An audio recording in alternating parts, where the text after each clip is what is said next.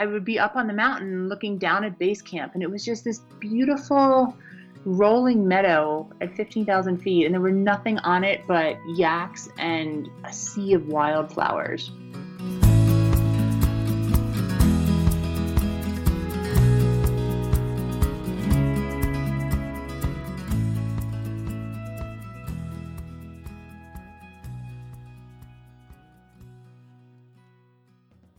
Hey folks, welcome to the Adventure Sports Podcast. I'm your host, Mason Gravely. Today we're doing a Throwback Thursday episode, by the way, back to 2017 when Travis and Kurt were hosting. Travis did this interview talking with Dina about just getting through some pretty tough diagnoses with multiple sclerosis as well as breast cancer, and how Dina has been able to push through that and continue to do adventures and continue to make adventure sports a part of her life. She also has a couple books I'd love for you to check out. But it's a great talk, very inspiring. And as we all know, no matter what you're going through in life, adventure can help. And getting out there, going on a walk in your neighborhood, all the way up to climbing a mountain, that all helps. It absolutely helps. And before we jump in, I did want to say thank you to all of our new patrons, and specifically to our most recent patron who made an adjustment to their giving, Karthik I. Thank you so much for your support. If you haven't heard, we reinvented, I guess you could say, our Patreon page where you can support us monthly. And there's all kinds of benefits, including ad-free episodes. So if you're interested in that, interested in having a hand in creating the show, we're allowing our patrons to help create questions for the guests and help us basically, make the show. So if you're interested in any of that, please check out patreon.com/Adventure Sports Podcast. It's also in the show notes. So I just wanted to say thank you again. Thank you, Karthik. And hope to see more of y'all out there. All right, let's go ahead and get into today's episode.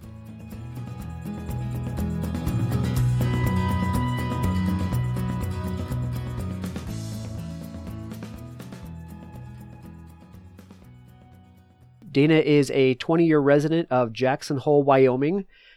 She is an all-around inspiring adventurer because Dina has, when she moved to Jackson, she's become an accomplished skier, but at the same time, she was also dealing with stage 3 breast cancer as well as depression and multiple sclerosis. So I wanted to talk to Dina and get her story and get a little bit of inspiration for you guys to see how she made it through it, because she's got a fascinating story, and she's obviously managed to pull through all of this, the adversity that she's been handed to really live a life of adventure. And she's kept a strong mind on her shoulders, to do this all. So I wanted to talk to Dina. So Dina, first of all, welcome to the show.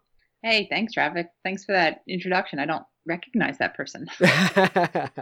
Well, let's sound so good. Let's dig her up. Well, I was reading on you, and I think everything I read was truthful. So from what I understand, you have managed to conquer everything that's been thrown at you and keep on persevering. And I think there is a tremendous amount of inspiration in your story. So let's jump into it. For starters, let's get into a little bit of background on you. Like I said, about 20 years ago, you moved to Jackson Hole. So what was your life leading up to that? Were you an adventurous person before getting out there? Yes. I was always good at coming up with harebrained ideas and doing whatever I had to do them. Like when I graduated from high school, the usual thing, I went to high school in Maryland, and the usual thing was to go down to Beach Week at Ocean City and party all week and everything. And that was, not that exciting to myself and my best friend. So I don't know how we talked our parents into letting two 17-year-old girls do this by themselves at that time. But we talked them into letting us go on a 3-week road trip, and we drove up Route 1 up the East Coast to Maine, and then took the ferry over to Canada. So I was always adventurous in terms of, not being afraid to, follow through with some of the crazier ideas that I've had. Mm-hmm. But I definitely was not as outdoorsy as I was not having the outdoorsy adventures that I have today. Okay. Well, I mean, you adventures up the East Coast as a couple of young girls. That's in and of itself, that's enough to call it an adventurous lifestyle. So what brought you what made you decide to move to Jackson in the first place? I knew Harrison Ford lived here. Fair enough. No, so in college I studied math, computer programming, statistics, and economics with the plan to become an economist. But then my senior year, I worked at the Federal Reserve Bank of Chicago and realized I did not want to be an economist, and thought law school sounded like a great backup plan, but that I should take a year off in between undergrad and grad school and work at a law office as a paralegal to see what it was really about. And I decided that law office should be in Jackson, Wyoming, where Harrison Ford lived. And I'd always wanted to learn how to ski. And I knew that Jackson Hole was the most difficult ski. I knew its reputation as the most difficult ski resort in the US. And I do like doing things the hard way. So the combination of Han Solo and difficult skiing. Oh, you can't beat that. That's a good combo. So you wanted to start skiing, but you set your sights on the hardest place to start skiing, to learn. Yeah. And I mean, I had been skiing beforehand, but I was queen of the snowplow. So yes, ski at the hardest of them all. Very cool. Well, I understand you did a bit of race walking in your early years. I couldn't let that one go. I had to hear about it. Obviously, I watched your TEDx video. Yes, race walking. Race walking is awesome. It's so undersold. And back in my glory days as, 15, 16, 17-year-old race walker, I could do a mile so much faster than I can run one now. Oh, interesting. Yeah, no, it was great. I mean, so if you've seen the TEDx talk, I mean, I think it was really helpful for me as a teenager to be doing things that, everybody else wasn't doing. I think that kind of helped set me up on the path to pursue adventure. I mean, really, if you think about, what adventure is, it can be as simple as, just not doing what the masses are. Right. And I mean, the 100-yard dash is, a shit ton cooler than race walking. But I think race walking definitely made me part of the person that I am today. Yeah, well, I got to be honest. I mean, it wasn't really race walking that I wanted to bring that up about. It was about your story about being embarrassed and learning how to be embarrassed and learning how to overcome it and actually embrace it. So would you go into a little bit of that? And for the listeners, I'm referring to a TEDx Jackson Hole video. You can find it on YouTube. It's a good video. I would recommend going and watching it, especially if you're somebody that is battling with having a hard time putting yourself out there and battling with embarrassment. Go watch Dina's video on it. It's actually pretty inspirational in and of itself. So I wanted you to talk a little bit about that and put a little bit of that out for us, if you would. Yeah, so it was interesting. I mean, how that TEDx talk, the topic came along. I mean, my original idea, or how the embarrassment came to me, was when I had cancer and was going through chemotherapy and had hemorrhoids the size of a golf ball and was with a hemorrhoid pillow everywhere. And every time I went out into public, my nose started bleeding and stuff. I mean, it made me realize, like, I had to think, okay, do I want to go out to dinner when I know that I'm going to be embarrassed? Or can I hang out with this friend if I know I'm going to be embarrassed? Or can I do this if I know I'm going to be embarrassed? And it was the things that I answered, yes, I'm willing to put up with the embarrassment for, that was when I realized that helped me realize what I was really doing for myself versus external factors. And that was, I could not develop the TED Talk to get into that depth. But so then I pulled it back and just was, practice embarrassing yourself and get comfortable with it. And that can make life so much easier. You don't need to get to the point where, it's embarrassment is helping you find your deeper self. But it's just take the little things. I mean, I was talking to a friend, and he tried wearing 2 different socks to work one day. which doesn't like for me, like, you know, I do that probably 6 days a week. You just Um, don't care.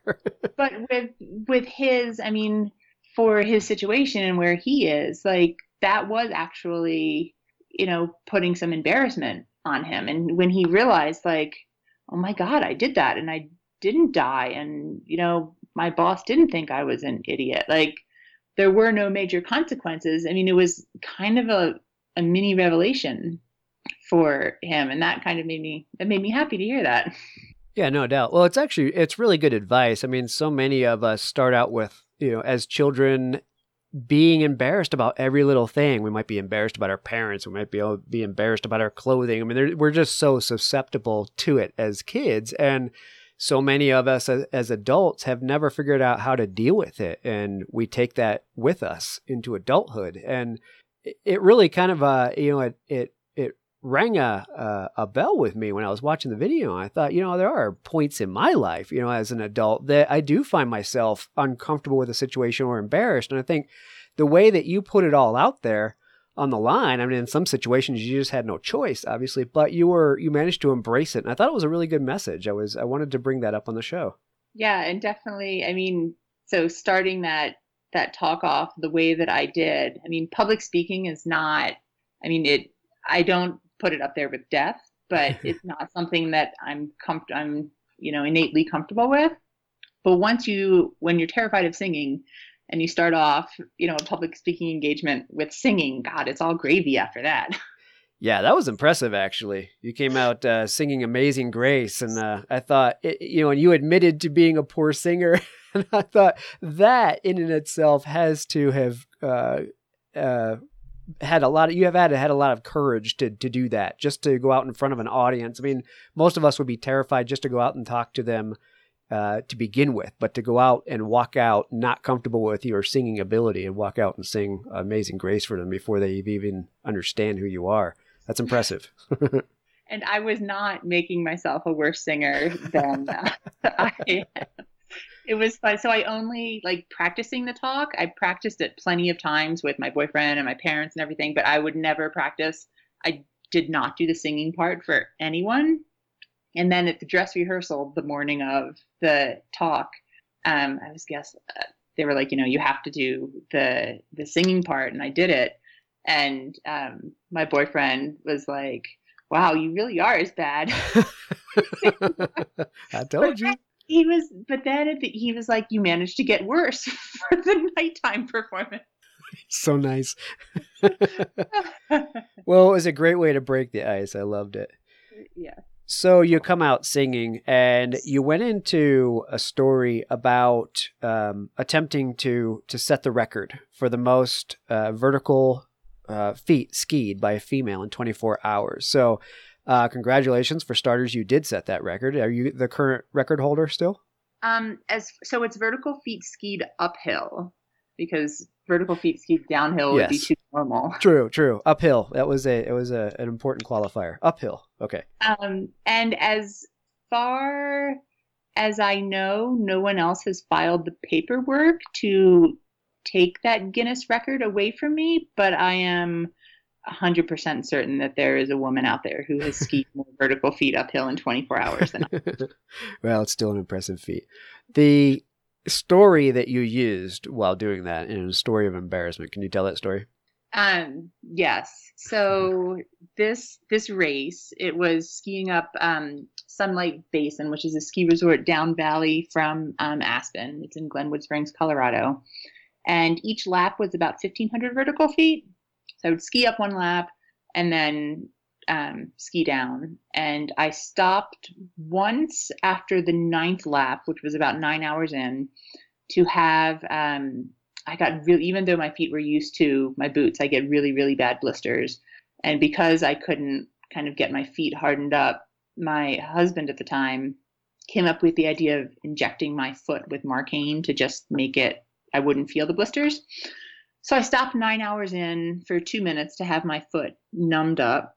And then I went back out and did not stop again. Although the top of the very last lap, when I knew that I had the record in the bag, there was a porta potty up there. And having been peeing using this device called a Shiwi where I could pee standing up for 24 hours, like that porta potty looked like a throne. I mean,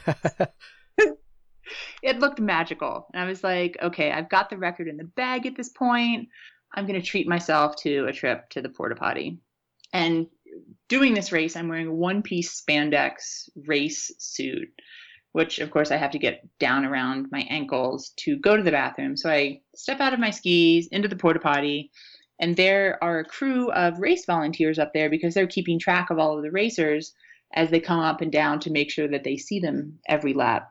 And so, I mean, some of them have been up there 24 hours volunteering, and, you know, we have a bit of a relationship, and they've been cheering for me. So I step into the porta potty and I turn around and I'm like struggling to get out of my suit. And I get it kind of down below my knees. And then I go to sit on the porta potty and my legs just collapsed beneath me.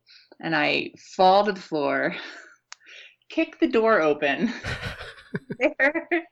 There are all the volunteers standing out there. And I'm on the floor of a porta potty, more than half naked because the suit's down around my ankles. And yeah. In all of your glory. Well, but you described not really being embarrassed about that. You actually, in a way, just laughed it off and embraced it. Yeah. Oh, I mean, yeah. Like, even if I think that I didn't have the energy to be embarrassed. And I mean, that was one of those things that even at the time I mean, you would think, oh God, you know, wow, you've been training for 4 months to set the world record and you've just set it. And, you know, and you're on the floor of a porta potty half naked. Right. I mean, talk about deflating your, you know, ego balloon or whatever. Well, it taught you to learn to roll with the punches, I'm sure. And definitely. Yeah, and that was part of it. I mean, the reason I bring all of this up and the same reason you brought all that up is because you dealt with a lot more things, you know, later in life, that you couldn't help but to have to embrace being embarrassed. And what I'm talking about is, you know, you got diagnosed with multiple sclerosis at first, and then ultimately with stage 3 breast cancer. So there were moments in life when you had issues you had to deal with, like being on the airplane, talking about, you know, needing to move away while you needed to have your mask on to keep your immune system intact, things like that. Can you go into that, into a little bit of detail on that and experiences that you've had, that you had to use these skills that you've learned to overcome this embarrassment for? Yeah, I mean, it was with cancer, and particularly while going through chemotherapy. I mean, early on, so I did 6 rounds of it, and it was 1 round every 3 weeks if my blood tests allowed, and they always did. So I guess I was fortunate and then I was able to stay on schedule. But I mean, I started it thinking that, okay, this is, you know, going to be 5 months of my life where I don't do anything. But then kind of after I had gotten the 2nd round, when I was kind of still in the crap of like feeling really bad from it, I was like, you know, I need things to, like, I'm an adventurous person. I can't have 5 months of nothing. Like, I need things to look forward to. Right. I came up with rewarding myself for every round of chemo with a trip somewhere. And it was, you know, yeah, I knew there were going to be some embarrassments that happened, but otherwise, you know, if I didn't do that, I would just hole up I wouldn't, you know, be me anymore. It wouldn't be my life. I'd be hiding out in my house.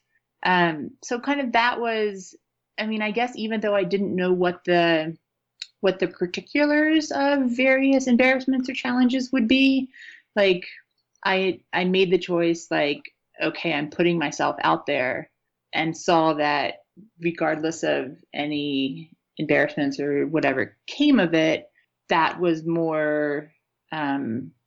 better for me than sitting at home doing nothing.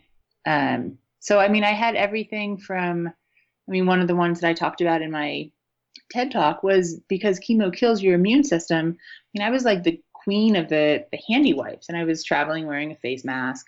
And as soon as I would sit down in a seat, I would, scrub everything around me with an antibacterial wipe. And a mom and a kid were sitting near me, and I asked to be moved, and the mom got upset and called me a germophobic bitch. Wow. And because I didn't look sick, and I think that a lot of the embarrassments, I think, actually came from that. I mean, if I was bald and probably wasn't boarding a plane for Spain or or something, Right. like people would have, maybe been a little bit less judgmental, or I mean, I don't know if judgmental is the right word, but imagining, they would have probably guessed that I had cancer or something, and would have been, not calling me a germophobic bitch. Right. Well, I think that story really, kind of smacks you in the face, because I think we're all guilty at some point in our lives, maybe some more than others, for taking, instant judgments, on people, and not really having the inability to put your shoes or your feet in their shoes, but, not realizing that there are a million other reasons why somebody could be doing something, or why somebody is somewhere and into the situation that they're in. So, when I heard your story, I really had to, step back and think, okay, who have I judged in life, and what might they have been doing? Like, what might their situation have been? So I think I like that you bring it up. I mean, it's something really important for us as humans to think about. Yeah, I mean, I think one of the biggest lessons I've learned in life is everyone has their own shit going on. Right. You don't know what it is, but everyone has it. And I can't say that stopped me from, inwardly doing to others what that woman did to me. But on my best days, I remember that everyone has their own crap going on. Yeah, exactly. Well, it's part of human nature, and it's something we all have to work on. But it's to hear a story like that, it makes you think, okay, maybe next time I'll cut that person a break. You never know what's really going on. Let's take a quick message break and hear from the folks that help make this show possible. That is plenty of that for now. Let's get back into the episode. So let's talk about you being an athlete and finding out first about the multiple sclerosis. I don't know when you were diagnosed with MS, but I think you are already you're an adventurous person. So what was that like to find out that news? I had no inkling what MS was at the time I got the diagnosis. When I was growing up, I participated in the MS readathon at my elementary school every year. And being a big reader, I would get to go to an awards banquet at the end of this event where I got to meet real people with MS that my reading was helping. And my only memory of that were lots of people in wheelchairs. So, I mean, when I got the news, my first thing was that, my first vision was wheelchair. And because so much of life in Jackson revolves around the ability to physically do things, my next thought was wow, I'm going to lose all of my friends because I'm not going to be able to go skiing with them or biking with them. But then I started learning more about MS, and that, a wheelchair was not necessarily my future. But it took the part of my personality that was already kind of type A and aggro and made it even more so, in that I can do this now. I'm going to do this now. I might not be able to do it next summer. Chances were I'd be able to do it next summer, but just to be safe, I'm going to do it now. So I just started doing lots of even more things than I already was. Yeah, I can imagine. Let's embrace this thing and do what we can with it. So I think it was, and I said I didn't know when you were diagnosed, but it was. You were about 30 years old when that happened. And then later, 39 years old, you found out the news about the breast cancer. So you had already been dealing with the MS part and with what you just described, having to embrace it and go ahead and continue on with life and do what you needed to do to satisfy your craving for adventure. So now you're diagnosed with breast cancer, and this is getting more serious. These are two serious blows in life. So how is that? How did that come about and how did that affect you? Do you want the details of how the diagnosis came about, or are you more kind of the after effects? Well, one, how did you learn about it? Where did it put you mentally, knowing again that you want to be skiing, you have a whole group of friends in Jackson Hole. They're all doing these activities, that are inherent to this type of region. So where does that put you in a mindset again? Like the same thing you dealt with the MS. Well, it was interesting. I never thought of the possibility of cancer killing me until at least a year and a half after my diagnosis. Or no, maybe not. It was sooner than that. But at the time of the diagnosis and going through chemo, the thought of death was not on me. It was more chemo is making me sick. The diagnosis came, 2 weeks before I was diagnosed, I did the Cactus to Clouds Trail, which is a 24-mile hike that climbs up 8,000 feet in Palm Springs. I did it by myself in one push, at a fairly decent clip.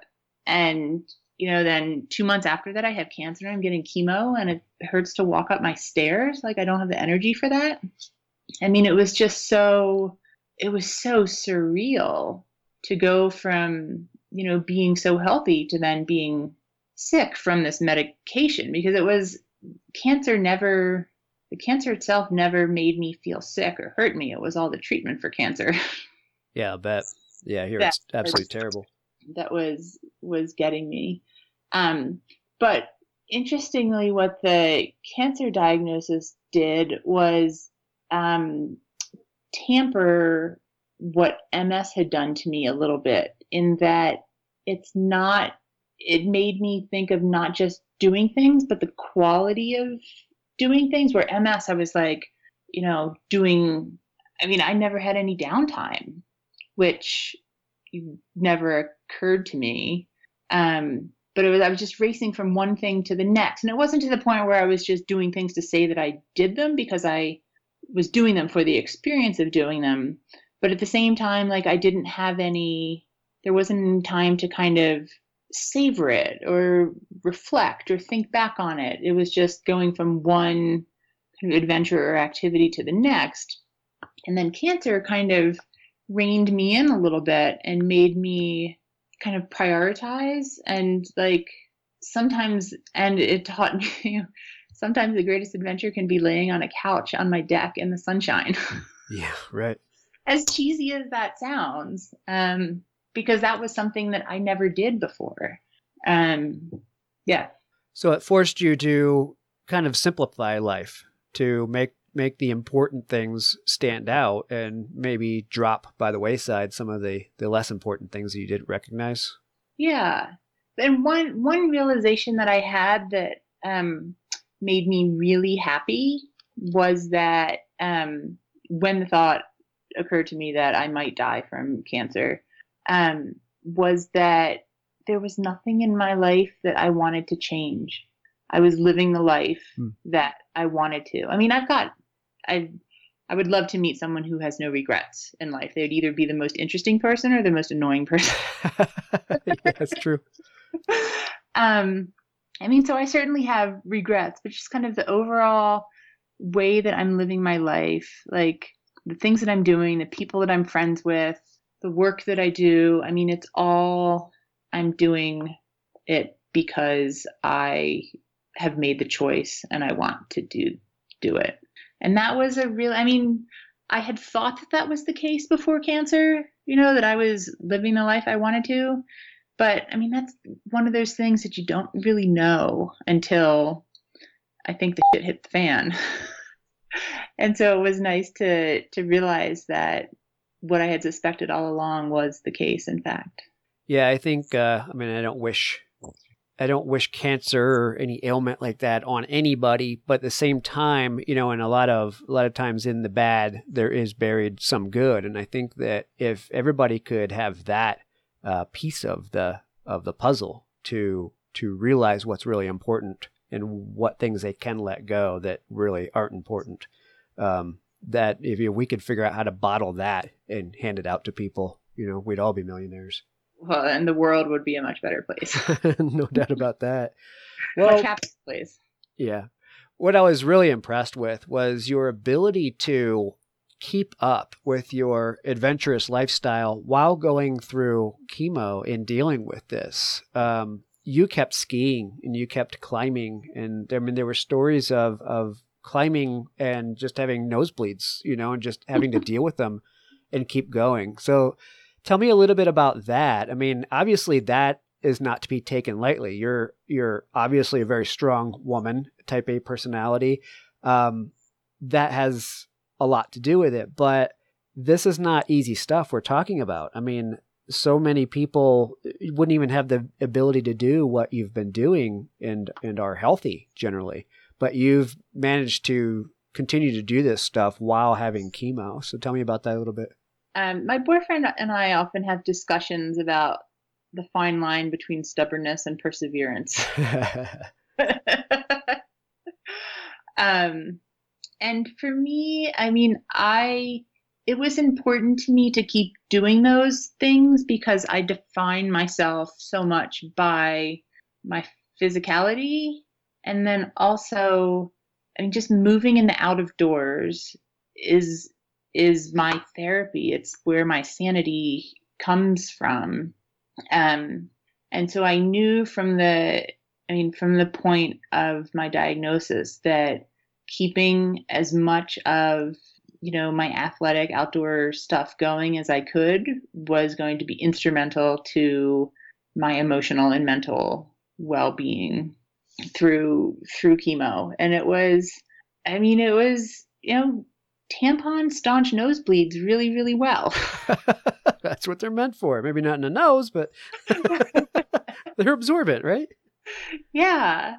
So, and again, it was kind of just, I mean, that was, you know, doing things outside was more about kind of figuring out ways to overcome annoyances like constant nosebleeds or, I mean, I was so, my levels, my hematocrit and my blood count was so low at one point. I did end up needing to get a transfusion of blood to get my counts up where they needed to be. But like when I went into the ER for that, they were like, you know, how have you been climbing upstairs, much less Mount Glory, which is a hike that I did up a mountain with skis on my back, 1,800 feet, that I did every morning before chemo. So it was more about kind of, wrapping my head around slowing down so that it was kind of back to that savoring this experience a little bit. I mean, being outside and being slow is better than not being outside at all. Yeah, absolutely. What did your doctors think about you climbing 1,800 feet and skiing down before your chemo appointment each time? I mean, they all of the neurologists that I've seen for MS and the different cancer doctors. I mean, they're all like, you know, we've never seen a patient like you. But at the same time, they all say, I mean, I'm doing really, really well with MS. And as crappy as I thought chemo was, evidently it can be much, much crappier. And as bad as my recovery from the double mastectomy was, I actually did really, really well with it. And all of my doctors agree, and they say that it was because I've stayed fit that things were not worse. Well, I mentioned I imagine the mental fitness has a lot to do with it as well. I mean, obviously the physical fitness of, you know, keeping in shape and helping your body deal with it is a lot, but just simply being mentally there and having the ability to kind of power through it, you know, in your mind has got to factor in. Yeah, definitely. And I mean, I used to joke in the past when, I would be out for a backcountry ski tour and like 10 or 12 hours into it, we were still going and like things had gone sideways and, my body would be completely tired. But, whoever my partner and I would joke, we're like, this is, training for suffering, for, training for mental toughness. And I think that's actually kind of true. Right. I've trained myself to kind of push through things, and my experience has taught me that, pushing through, I've always gotten through it. So that there was always light at the end of the tunnel. And I know that that isn't always necessarily the case, but my experience so far, my experience has trained me that, to expect that. Yeah, absolutely. I can imagine. So after this, I mean, you're cancer free, right? Happy to say. Yes, most likely. I mean, we all know there's always the chance it can return, but I mean, you kind of came out the other side of it, and things are good. You're still dealing with the MS, and you always will be. What I want to know is, how did it change that experience? How has it changed your adventure? The way you see things, you feel things, meaning when you're out there on a mountaintop, you're out there skiing, are things different for you? I'm happy to say that they're not that different. Because, and that, I mean, I'm happy to say that because that means that I was already appreciative of them and savoring the moment beforehand. Interesting. So I mean, I guess maybe I savor and appreciate more, but, yeah, it hasn't changed that much because I think I was coming from a really good starting point. I mean, I don't know what my parents did when they, in their raising me, but something taught me early on to appreciate and savor things. And that's just something I've always had. And if I didn't have it, these experiences definitely would have taught me that. But it was nice to kind of go into them already with that under my belt. Yeah, that's really interesting. The obvious answer you would expect somebody to say is, basically, yes, things are more vibrant. Things smell much better. I can slow down and really appreciate where I am. But, coming from that perspective, that's interesting that it wasn't a drastic change for you. Yeah, I mean, I would say I am trying to, I mean, I'm such a type A, like I'm at the point where I'm writing in my calendar, like sit on the couch for 20 minutes and read a book. So I'm trying to teach myself how to have some downtime and how to enjoy it. I mean, like I could, always lock myself in a room with nothing to do for 20 minutes, but, be hating every minute of it. So, I mean, I am trying to teach myself to enjoy, things that aren't all aggro or traveling around the world. But I don't know. I don't know that that's so much because of cancer or more just that's really good for your overall health. Yeah, no doubt about that. Slow down. Yeah. Yep. Well, before I go on further to China and South Korea and the Grand Canyon trip I want to hear about, and even maybe a little bit of a cow chip tossing championship information, I want to talk about books. I noticed that you had a couple of books in the works. And to point out, you're a writer, editor. I don't know if I mentioned that in the intro, but you have a lot of involvement in newspapers, magazines, travel writing, that kind of stuff. You've been working on some books from what I see. So you want to plug those a little bit? I mean, Sure. I didn't really prime you for this necessarily, but yeah, no, I thought I would bring them up. Thanks so much for the chance. So the first book that I have coming out in the near future is 20 Easy Day Hikes in Jackson Hole. And that book was awesome to write because there are not 20 easy day hikes in Jackson. So if you pick up this book, you will find a 14-mile hike that climbs 4,300 feet. It's all relative, isn't it? It is. So in the intro, and as I was talking with the editor before I signed the contract to do this, I was like, you have to understand, Jackson, like the Tetons don't have foothills. Everything goes straight up. Right. And so I came up with the definition of an easy day hike was the easiest hike for what it got you. So instead of putting the hike up the South Teton, which, is a 12 to 15 hour affair over lots of scree, and it's a long day. But it gets you onto the summit of a Teton with beautiful views. Instead of doing that hike, I did Table Mountain, which is the 14-miler that climbs 4,300 feet. But there's a trail, and it also takes you to a beautiful Teton summit. So compared to the South Teton, it's easy. But for most people, my mom included, when I had her copy edit an early draft of the book, and she called me afterwards and she's like, "Do you think Table Mountain is something that I could do?" And I was so happy that she asked me that. And I was like, okay, we're going to come up with the training program. It should be training program. It's supposed to be easy hike. Maybe not. I don't want to tell her. That's funny. So that's book number 1. And that should be coming out probably in, I think, May of 2017. So next month. And then the second one, which I just finished in January and is coming out in January of 2018, is called Road Trips Greater Yellowstone. And this one was really fun because each chapter is one of the 5 entrances of Yellowstone.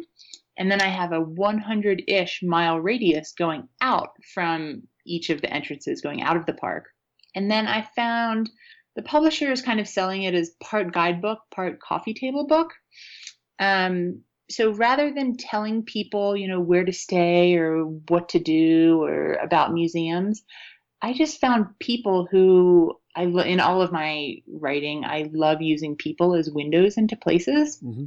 So I just found people in all of these different communities around Yellowstone that were really great windows into their communities. And at the same time, happened to be the curator of the National Museum of Wildlife Art in Jackson. So it, introduces readers to someone who's really interesting and then kind of gives them something that they can act on and go stop at the museum too. Oh, that sounds cool. It's a couple of good guidebooks to check out. And like you said, they're not quite available. Next month, the Jackson Hole book should be available. And then you got a little while on the Yellowstone book, right? Yep. January 2018. Okay. And I did see at least Amazon has links in there for both of them. So they do show both of them coming up. So I'll put those links in our show notes and point people to them if they're interested in checking either one of those out. So I also wanted to point out that you have been writing a column. I don't know if you're still writing it, but you've been writing a column about your experiences with the cancer. It's called The C Word, and that's in one of the Jackson Hole newspapers? Yep. The Jackson Hole News and Guide. Okay. And are you still writing that? No, my last one was when I had my final reconstructive surgery in last June. Okay. Well, I did want to point it out because if we have people in the audience that, want to get a little bit more insight, on cancer and dealing with it and kind of the ups and downs with it, or, maybe people, need to learn about cancer because they have a family member or somebody that has cancer themselves. I was reading some articles in it, and it's very good writing. I like the way that you're able to address it head on, but at the same time, this is not downer information. This is just real life, and it's interesting to see it through your eyes. So I wanted to point that out. I will go find the link to those articles and put those in the show notes as well. Yeah, there is actually, the News and Guide has one page that kind of has an archive of all of the columns. So there's a link for that. Okay, very cool. Yeah, I'll go find that. Absolutely. All right. Now, I alluded to, well, first of all, before Grand Canyon, we have to talk about cow chip tossing. Where in the world does this come from? And it sounds like you ranked fairly well in the cow chip tossing championship. I was third. Congratulations. Thank you. And I mean, that was off the couch. Imagine if I had done some serious training. Yeah, I know. I mean, man, you would have been first place, no doubt. Oh, I don't know. You didn't see the woman who got first, but second, definitely. So what is cow chip tossing, and how does one get involved in such a thing? Or do you have to live in Wyoming to be involved? Oh no, I traveled to Oklahoma for the event. Sweet. Do tell. Beaver, Oklahoma. I have a great partner in crime from college who lives in Oklahoma and is wonderful at coming up with ideas that are as harebrained as mine often are. And he suggested that we travel to Beaver, Oklahoma, and compete. And we each flew to Denver separately, rented a car there, and took off for Beaver. Hmm. And yeah. You went and competed and threw cow chips. So what is the point of cow chip tossing? What is the goal? How the winner is measured by who throws it the farthest. And I think that the meaning of it, the purpose of it, is that there might not be much else to do in some areas.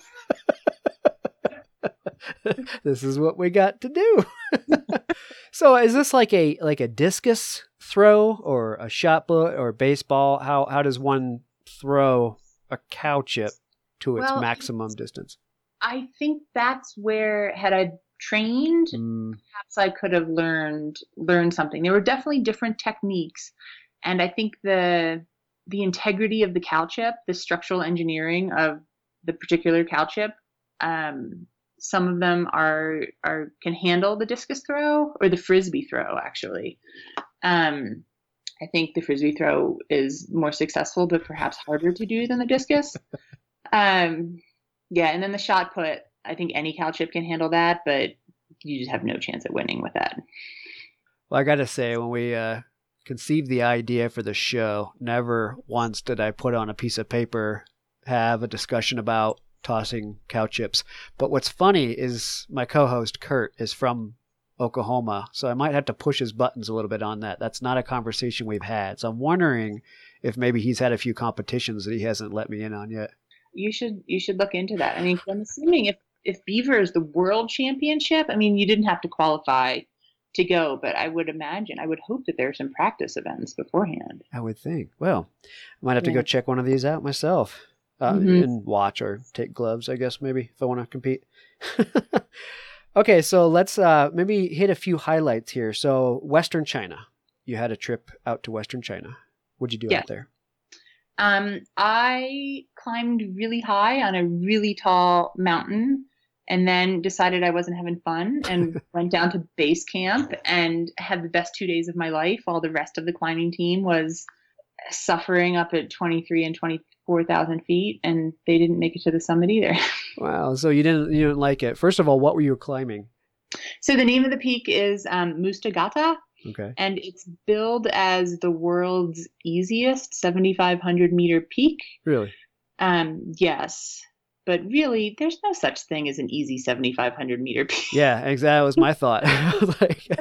I guess everything's relative, but yes, and my goals, but it's not technical. I mean, there's a lot of walking on snow, but no ice falls or anything. And it's possible to ski from the summit. So the ski descent would be like 10,000 vertical feet. Wow, that'd be cool.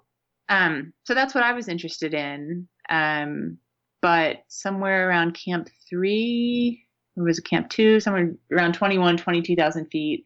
Like it was, had I thought, I mean, and to do this mountain kind of required expedition climbing style. The group that I was with was doing it expedition climbing style, which is, you're hanging out at base camp at 15 to 16,000 feet. You walk up 1,500 feet the next day, come down, walk up 2,000 feet the next day, spend the night up there, come down. I mean, it's just kind of up and down, repetitive stuff. And you're trying to go as slow as possible because you don't want to, I mean, your body is trying to acclimatize. Yeah, a lot of acclimatization.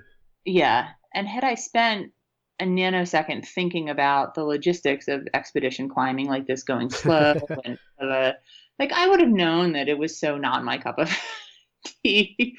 But it was kind of, it was an adventure that a friend had put on my radar several years before. And it was one of those things where MS thinking was prevailing, and I want to do this. I can do this now. So I'm going to do this now. But the idea had kind of taken over without me thinking what was behind it.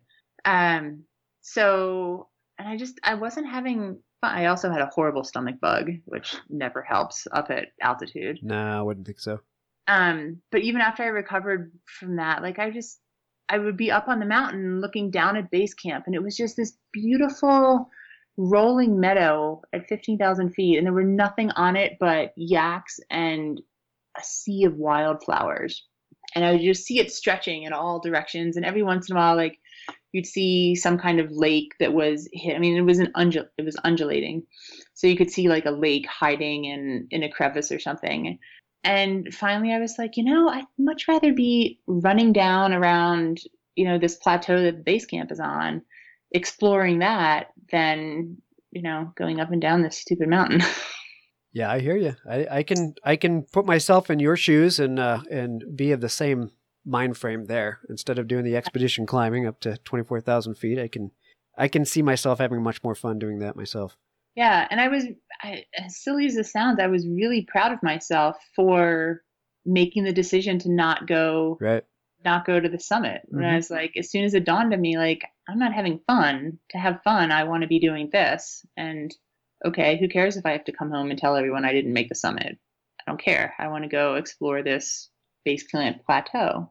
No, it was actually my first thought when you said that. I mean, we've talked about, your type A personality and wanting to rise above, and continue. And then for you to take on something like that and realize that's just not your cup of tea. I'm going to turn around and go have more fun elsewhere and not have to conquer that thing everybody else is trying to conquer. That says something. Yeah. Yep. I felt I did a lot of growing up in that moment. No doubt. Okay, so the story I want to finish up on is I saw that you had done the rim to rim to rim in Grand Canyon, and this is while you were going through the chemo treatment, which was, this is not a small hike. This is not a small feat, and especially in the temperatures that you can see in the Grand Canyon. So tell me a little bit about that. What drove you to go do it? And then tell me a little bit about the experience of actually doing it. Well, so I did not do it during chemo. I did it 6 weeks after my final reconstructive surgery. Okay. So, well, okay. There's a little bit of difference there. I get it. There's actually a lot. Is there? Man, when I read, I was thinking, this is a major feat, having come through all of this, to still do this. I mean, like I said, many of us would look at something like this and just think, I'm perfectly healthy and not having gone through it. I mean, your body still had to be depleted from going through that, I would think, but maybe not. I mean, were you at full health at that point? I mean, I did not tell my doctor that I was doing this. I wasn't supposed to hike more than 5 miles until 8 weeks after surgery. Okay, see, the doctor backs me up. But it wasn't like I was in any pain. I mean, there was no pain or anything. And then also, I did not actually do rim to rim to rim. And that is another thing that I'm proud of myself for, because I realized that it was a stupid idea. What made it stupid? Well, so the first time I did rim to rim to rim was right before I was diagnosed with MS, or right after I was diagnosed with MS. And when I did the hike, and so it's 42 miles. I think it's 13,000 vertical feet of up and down. Down is actually what hurts my legs a lot more than the up. And it was, I mean, it's a really difficult hike, especially if you're doing it all at once and not really stopping. But when I finished it that first time after I had been diagnosed with MS, I mean, I just felt like I could conquer the world. And it gave me hope that, MS isn't gonna get me in a wheelchair. Like, I'm gonna get through this. Right. And then the next time I did rim to rim to rim was after my husband and I got divorced. And again, like, after I finished it, I I could conquer the world. I mean, anything was possible. And my boyfriend and I were living in Flagstaff last summer, and he had never been to the Grand Canyon. And he's not he's into, taking 3 days to enjoy this hike rather than busting through it all in 12 hours or whatever. So we weren't going to do it together, but it's something that I thought that it was a nice kind of bookend to, it was kind of the bookend to my cancer journey. I don't like using journey, but the cancer chapter. The chapter. It was the end of that. And the first weekend that we were down in Flagstaff, we hiked to the bottom of the canyon and back up. And hiking back up I did not know that I was going to make it until I was actually stepping back onto the top of the canyon rim. It was so, flippin' hot. Yeah. And heat exacerbates MS. Oh, joy. So it just brings on fatigue, and I get random symptoms like muscles spasming and eyesight getting a little wonky. So I was like, maybe a rim to rim to rim isn't the smartest thing. And I just thought that was, kind of like saying no to the summit of Mustagata, realizing that it was a great idea, but now was not the time for it. So maybe I'll come back in October. Yeah, no doubt. And do it again. Yeah. Well, it sounds like a cool. I didn't realize that's something that that people did. It was the rim to rim to rim. So I read a little bit of it. Obviously missed that you weren't going through chemo at the time, but taking nothing away. I mean, obviously you're dealing with the MS while doing it. It doesn't seem like an easy stroll by any means. I've never been down to the bottom of the Grand Canyon. I've only seen it from the outer rims. Yeah, it's a pretty magical place. And so I did have, the article that you probably read was the one where I start off, I'm like crying, sitting right above the Colorado River. And that was probably the time where the thought that cancer might kill, even at this point, like it's after, this is supposed to be the final test of my cancer, getting out of graduating from it. And that was probably when the idea that I could die of cancer hit me hardest. It's such a special place down there, and I've been down there. It's such important moments in my life. I was just, am I ever going to be able to get down here again, or what craziness is going to be going on in my life the next time that I feel compelled to. Right. let me come down here when nothing crazy is going on and just enjoy it. I can imagine. Yeah. Well, it's a beautiful place. I was just there, 4 weeks ago maybe, on the South Rim, looking down in there. And each time I look down in there, I just think one of these days I need to book enough time where I can get down in there and really enjoy it for a few nights. And so It's on the list for sure. Yeah, you should definitely try to stay at Phantom Ranch. Yeah, I read briefly. I skimmed the article, but Phantom Ranch, tell me a little bit about that. So that, it's the only place that you can stay anywhere in the bottom of the Grand Canyon. It was built by a female architect who did quite a few buildings for the National Park Service in the early 1900s.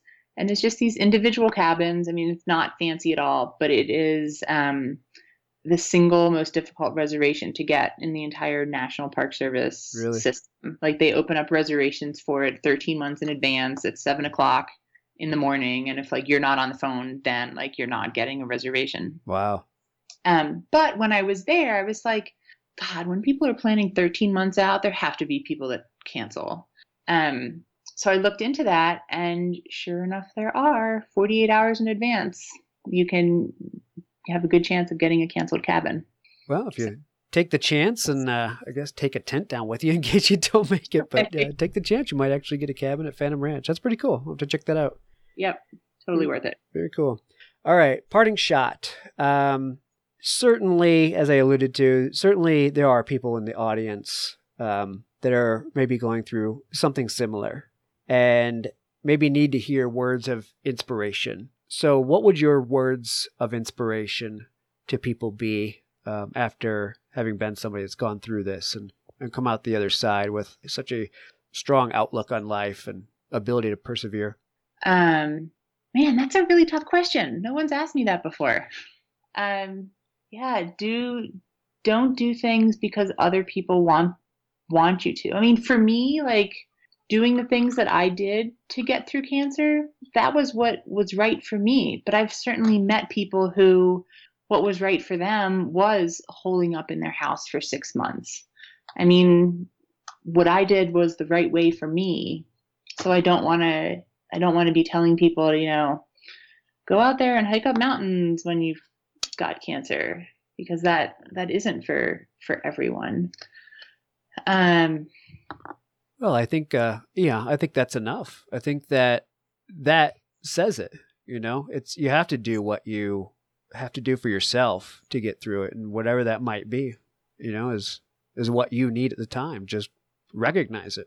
Be honest I guess with yourself. The heart. That's the thing. Like you've got to be honest with yourself and recognize what it is that you need when your shit is hitting the fan. Right. Well said. All right, Dina. Well, your story is amazing. I'm glad you came on and gave us a little bit of time to tell us about it. We're all about inspiration, and obviously yours is an inspirational story. It's fascinating to me to watch what you've done and what you've accomplished, and I'm sure you'll go on to do many other things that will provide inspiration for many others. So thank you for your time, and congratulations on persevering. Hey, Travis, thank you so much. It was great to chat with you. I had a blast. Thank you. All right.